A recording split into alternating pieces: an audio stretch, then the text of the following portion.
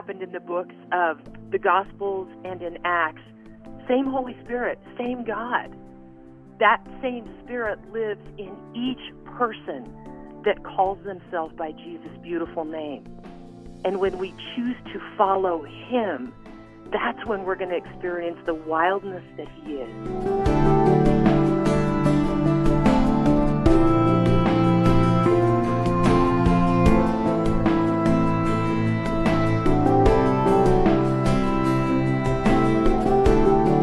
Welcome to Charisma Connection. I'm Chris Johnson, and today we're going to be talking to Kim Meeder. Kim lives a very exciting and wild life, apparently, because her book is called Encountering Our Wild God, and it's from Chosen Baker Publishing Group. So, Kim, tell us how you came up with that title. Oh, my goodness, Chris, I live in the mountains of Central Oregon, and I spend a lot of time in the wilderness, and that's where I see His glory and His presence reflected the most. And what I'm learning is, as I'm learning how to follow His Holy Spirit, He is uncontainable, unfathomable, untamable. He is wild. And when I choose to step beyond my emotions and my understanding and my education and my experiences into the hallowed ground of following Him beyond my ability to understand, that's when we as believers experience the wildness that is Him. Everything that happened in the books of the Gospels and in Acts, same Holy Spirit, same God. That same Spirit lives in each person that calls themselves by Jesus' beautiful name. And when we choose to follow Him, that's when we're going to experience the wildness that He is. I should tell our listeners that the subtitle is very enticing also, Ways to Experience His Untamable Presence Every Day. So God is untamable, is He? Yes. I think He wouldn't be God if He were not untamable. He does not fit in any parameters that we try to box around Him. He's God. He holds the universe in His palm, and yet He lives inside of each one of us. And when we choose to make Him genuinely first, not with our words and our thoughts, but with our actions, that's when we will see that untamable presence pouring through us on a daily basis. Something every Christian needs is the presence of God in their daily life. Now, sometimes it's as wild as your life out there in the wilderness. Other times it's in the grocery store or in the office or even Goodwill. Now, can you tell us how you've brought God's love and power to people in those kind of places? I'm a super simple thinker, and following the Lord really is as simple as pray, listen, and do. This is what Jesus did all through the Gospels, and as our example, it's what He's calling us to do as well. And so I'm just putting this super simple idea into practice, and I'm learning to pray and listen and just do what He says. And the other day, I've lived so much of my life on autopilot. I know how to do all these things, and I don't invite Him in. And Chris, I'm learning to invite Him into every detail of my life, because then He can lead it and pour through it. And so I was working on a project. I needed picture frames. Lord, where do you want me to go for picture frames? And the answer was strangely immediate, Goodwill. And so, great, I love Goodwill. It's like a giant yard sale every day. And so in no time, I was shopping in these affordable aisles and got all my frames and started to go to the single checkout line. And I could sense the Lord saying, no, not yet. And so I waited. I found a couple other things. I was getting ready to do a speaking tour in a warm climate. I found some board shorts and some flip-flops and again went to the checkout line and again heard, no, not yet. So now I'm kind of creeping around Goodwill, looking at the ceiling like, okay, Lord, not sure why I'm here. Found a few more things and then very carefully crept up to the checkout line. Yes, now. And so I stepped into the line and instantly heard the single checker say, "I'm sorry, I don't know how to do this transaction." To the man who was in front of me, she said, "I need to call for help."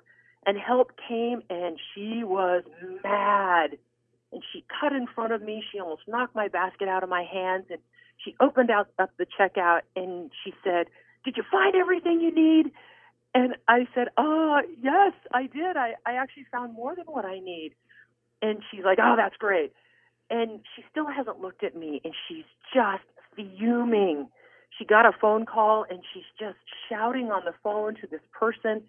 She slams it down, and she says to me again, "Did you find everything you need?" And in my mind, I'm thinking, I hope she doesn't beat me with that phone. Yes, I actually found more. I'm going on a speaking tour. "Oh, that's great. What do you speak on?" And at this point, she still has not looked at me. And I said, "I actually get to speak about hope." And I gave her just a little sketch of the ranch and what we do here at Crystal Peaks. And this young woman who had beautiful red hair and laser blue eyes rocks back on her heels and starts to yell in my face, "I'm so glad you talk to people about hope because I'm sick and tired. Nobody takes responsibility for anything anymore. And I'm sick of it. She's shouting at me. I'm just sick of it." And my hair is blown back, and I'm just standing there, and all I could think of is, "Lord, what do you want me to do with this?" And oh my goodness, Chris, like a voice on a crystal clear, cold morning, I could hear my God say, "I want you to point blank her with what I've done for you." And my first response is, "God, she's mad. Abort, abort. She's not going to receive it. She's mad. The guy behind me is mad. The guy in front of me is mad. Everybody's mad. Lord, she's not going to receive it. Okay, I'm going in." And so I read her little name tag, which said Angel. And I said, "Honey, you're right. I'm so glad that I get to talk to people about hope, because hope is so vitally important that I remember not only the day, but the moment genuine hope came into my life. Friend, it was the day that my dad murdered my mother and took his own life. And that's the day that I met the author of hope, Jesus Christ. And this young woman who had just yelled in my face took a huge breath, and she just went, "Ah!" And she looked straight down at the ground. Her shoulders went up to her ears, and she looked like I had shot her with an arrow. She just stood completely locked in time. And finally, this girl who had just yelled at me exhales, and as her beautiful eyes are raising to meet mine, they are flooding with tears. And before she spoke, these two huge streaks went down her face. And in this little girl's voice, I could hear her say, right there in a checkout line at Goodwill, she said, "I've never told this to anybody. When I was 12, my mom killed herself right in front of me." And Chris, all I did was just open my arms in this universal gesture that, "Honey, this hug is for you." She didn't even go around the counter. She put her knees up on the counter and just dove into my neck, a total stranger. And there, kneeling on the checkout counter in Goodwill, a little broken lamb was introduced to the author of hope, Jesus Christ. Anyone who is listening today, if you want to know the wild beauty and love of our God, just pray, listen, and do what he says. And this is where you will see that love pour through our impossible into his always possible. His Spirit is within us, and he longs for us to trust him enough to release him into the presence around us. That's what he's calling each of us to do. What an amazing story, and your testimony just was so timely for her. Yes. And that gave her real perspective on what was happening to her right then and there in Goodwill. Oh, wow. If only all of us could have that kind of impact on those that we encounter just in our day-to-day. And we can, can't we? Yes, yes. God's Spirit always knows what to say. He always knows what to do. Verses like 1 John 2:27 are true that says that you've received the Holy Spirit and He lives within you, so you don't need anyone to teach you what is true. For the Spirit is going to teach you everything you need to know. If we follow Him, we already have within us everything we need to know to speak His hope, His truth, His love into the world around us. If we'll just listen to Him more than our fear, more than our doubt, more than our pride, or more than our complacency, the world around us is dying without hope. And He's calling each one of us, will you follow me? Will you follow me into my miraculous realm? I am wild, and I want to release my wild love into the world around you through you. Will you follow me? Now, Kim, you sound like someone who practices the presence of God, to use an old classic book title. You talk in this book a little bit about worship and encountering the peace of God. How has that played out in your own life? Oh, my goodness. Genuine worship, it's transforming my life because it's transforming and rebalancing my view of who God really is. When we worship God in the midst of our fiery furnace, we're telling our enemy, I don't fear you. I fear God, and He's crazy about me. And this is how we literally kick off those entanglements that are mentioned in Hebrews chapter 11 and 12. By worshiping God in the midst of our challenge and in the midst of our fiery furnace, everything changes because we change. We are acknowledging my circumstances do not change the fact that you are still God and you are still worthy of my worship and adoration. And that's what is true. Now, we often let distractions crowd out the voice of Jesus in our lives. Do you have some tips for us?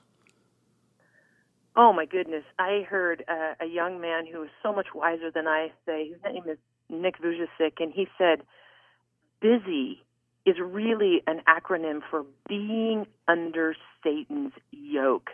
And in this nation, it's not glamorous, but it's an ever-present subversion that's highly effective. Jesus doesn't want to be in our mix. He wants to be first. How can I call Him my God if I don't make Him first by my actions? Jesus Himself said in Matthew 6:33 that I want to be first, and if you make me first, I'm going to help you with everything else. If you do one thing, I will help you with all other things. I want to be first. And I think in this life, the enemy, he's so subversive that the front door big attacks will usually see him coming.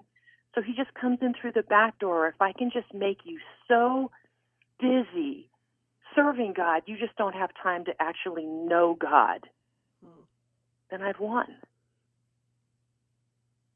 Jesus wants to be first in our life, more than just in our words. He wants us to want to pursue Him first thing every day, no exceptions, no excuses. Kim, how can you call Him God if you don't make Him first by your actions? For so much of my Christian life, I spent time reading the Word at night because that's when I had time. And somebody very wise told me, Kim, you've just told the one you call God, all these other things in your day are more important than Him because you made time for them. And I got to be honest, I was so arrogant and prideful, it made me mad. And yet nothing came out of my mouth because she was right. And I purposed on that day that, Lord, I will make you first by my actions from this day forward. And Chris, everything about who He is and what He's doing through this life has transformed from that single declaration. being followed through with action, of just making him first in my day, every day. Everything has transformed. Yes, we've all got our to-do lists. We've got social media. We've got news to watch and keep up with and so forth and so on. But he has to be first, our first love. Amen. Amen. So you really have an adventurous life, though, Kim. I mean, you met a mountain lion one time. Tell us about that. Oh, my goodness. This is such a long story. And the super short version is I was visiting one of our similar ministries in Colorado, and we were driving up to a property to walk and pray over. And during that drive, they shared with me how one of the young men that was serving at their ranch had committed suicide. He was only 14 years old, and how the enemy stole him out from under all of their watching eyes. No one saw that coming. And as we started to walk on this property and pray, there were four of us, my husband and I, and the two of them. And very quickly, we were very far apart, up at 8,500 feet on a Coloradan mountainside. And as I was walking down through the wilderness completely alone, I saw an antler tine sticking up through the duff on the forest floor. And to walk to that place where this event happens, that the deer family shed their antlers, is so incredibly rare that every time I find an antler, this is God's covenant in my heart. Whatever it is that you're pondering, whatever you're praying over, whatever you're grappling with, I've got that. I have heard you, and I am at work. And as I picked up this antler, I could see that it was an elk antler. It was the first one that I had ever found. And elk travel 20 miles a day. And right behind it, behind this bush, was its mate, which to find a set is just astronomically rare. And as I was thanking the Lord for finding this set of antlers, all of a sudden it occurred to me, oh my goodness, Lord Jesus, what are you trying to tell me? And Chris, in this, I can't even explain, it was like standing under a waterfall of this downwash of his voice and imagery and the Holy Spirit. And what I could hear God saying is, I am so angry. The enemy has moved into my land, and he is attacking my people, and he's killing my children. And I am so angry. I am calling everyone who calls themselves by my son's name to stand up and fight and take back the land that my son gave his life to defend. And there were all these images of battles and horses clashing and sparks of swords and shields and water and eagles and just this incredible downwash of imagery. And in this outpouring, I could hear nearly an audible shout, and it just said, look! And I stood up straight, and I'm holding an antler in each of my hands, and Chris, not 10 feet away, earlier snow had bent a bush over, and right under that bush was a mountain lion in full crouch, waiting for me to take two more steps so it would be behind me, and those would have been the last two steps of my life. And I just stood locked. I couldn't believe what my eyes were actually seeing, and all that crush vanished, and all I could hear was the voice of my grandfather, who was a mountain man, and he said, if you encounter a mountain lion, and you never will, they're stealth predators, if you encounter one, make yourself as big as possible, maintain fierce, ferocious eye contact, and whatever you do, don't back up. You hold your ground. And all of that accounts of your life passing before your eyes is true. I had the most ridiculous thoughts of, I wish my husband was here. I actually called out his name twice. He was a half a mile away. I thought about my friends who would think, oh, this would be so amazing. And oh, my goodness, my grandfather was right. And, Lord, I just came from the airport. I don't even have a weapon. They take every knife I try to bring, and I have got nothing. And the Lord just thundered, yes, you do. You raise up the weapons of warfare I have just given you. And those antlers flew up over my head. I could feel my feet moving side to side as I positioned myself high on this hill above this mountain lion. It just whipped around, and we were so close. I could see its eyes were so dilated with excitement. They were pure black with the narrowest band of gold. And I hissed at it, and it hissed back, I'm going to kill you today.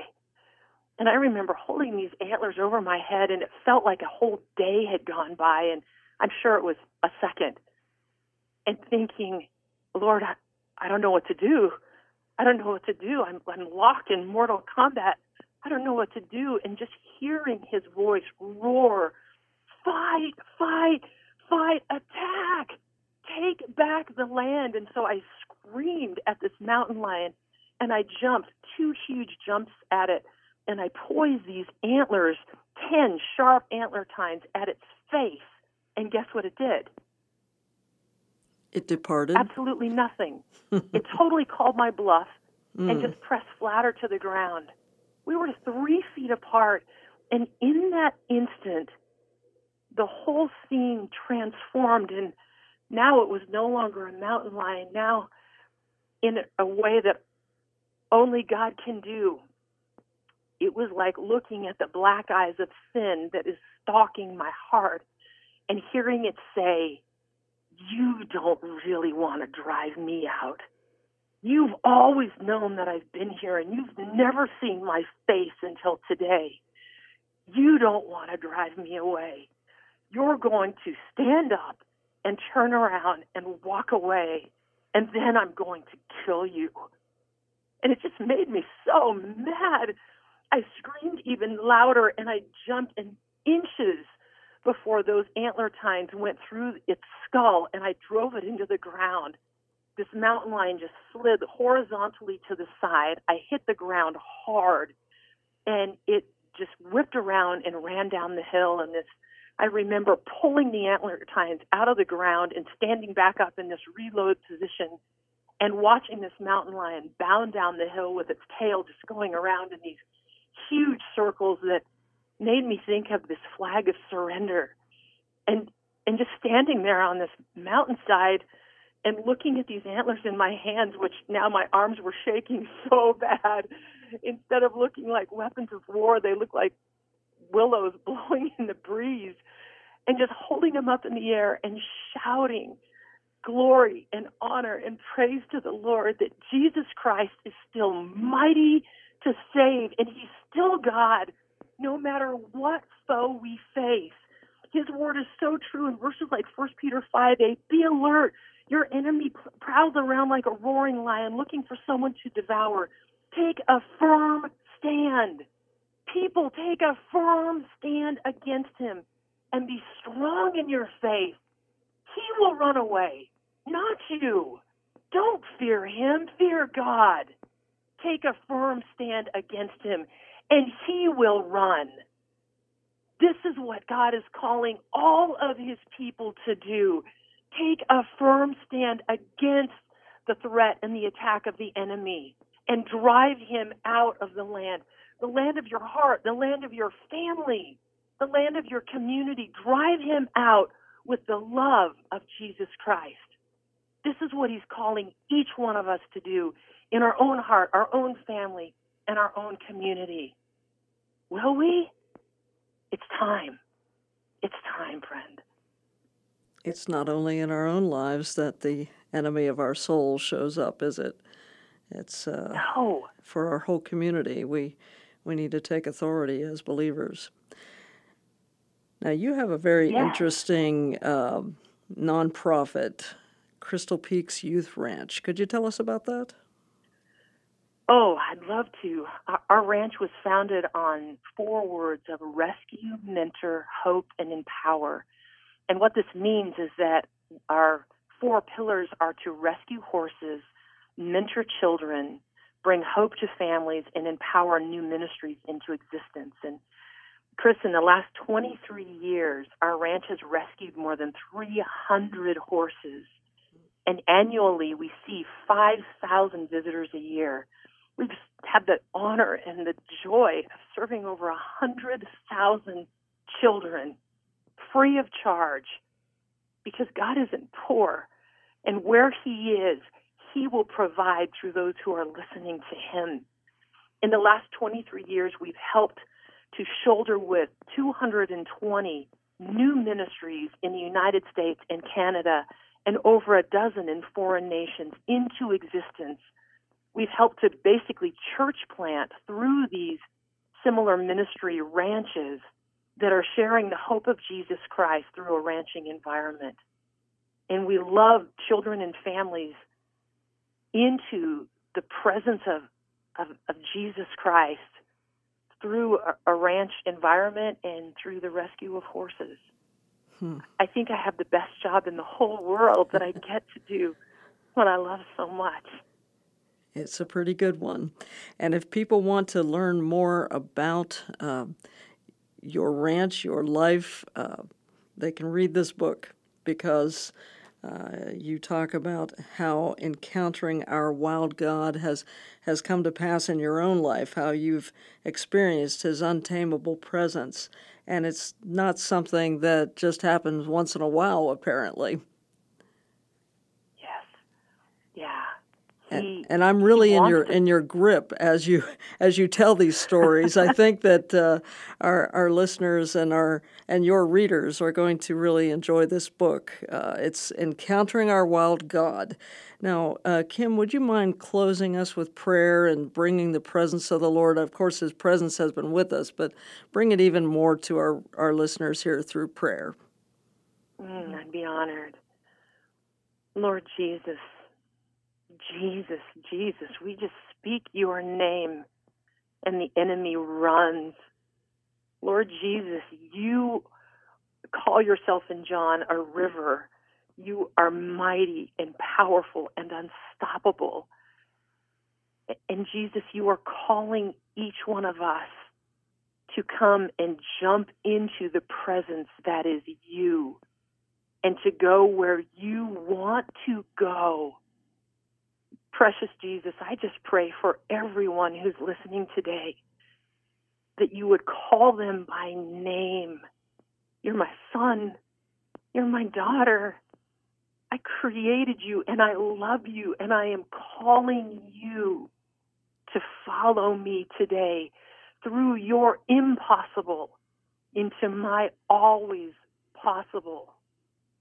Beloved, I'm calling you through your unknown into my all-known, into my wild presence, that my love through you would transform the world around you. I'm calling you by name. Will you come? Lord Jesus, I pray that right now that men and women would stop and be praying in their cars, in their office, in their kitchen, in the cab of their truck, wherever they might be listening, and say, Jesus, Lord Jesus, I choose you over me, and I commit on this day to follow you and to follow the leadership of your Holy Spirit through everything that I know into your unknown, because I love you more than me, and I desire your love to be poured out through me in any way you choose. I commit to you on this day, King Jesus. My life is yours. To you, Jesus, be the glory, honor, power, and praise forever. Amen. Amen to that. Kim Meeder, how can people get in touch with you or connect with your ministry? Oh, our website is www.crystalpeaksyouthranch.org. Okay, crystalpeaksyouthranch.org. Excellent. Thank you very much, Kim. We appreciate your time today. Thank you, Chris. And I'm Chris Johnson. You've been listening to Charisma Connection. Be sure to join us here next time on the Charisma Podcast Network.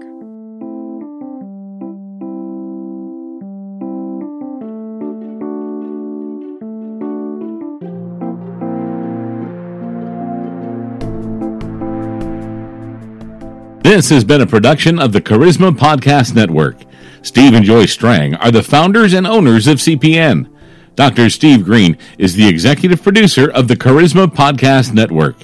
We intend to honor God with every podcast and remain thankful to our advertisers and supporters who make these podcasts possible.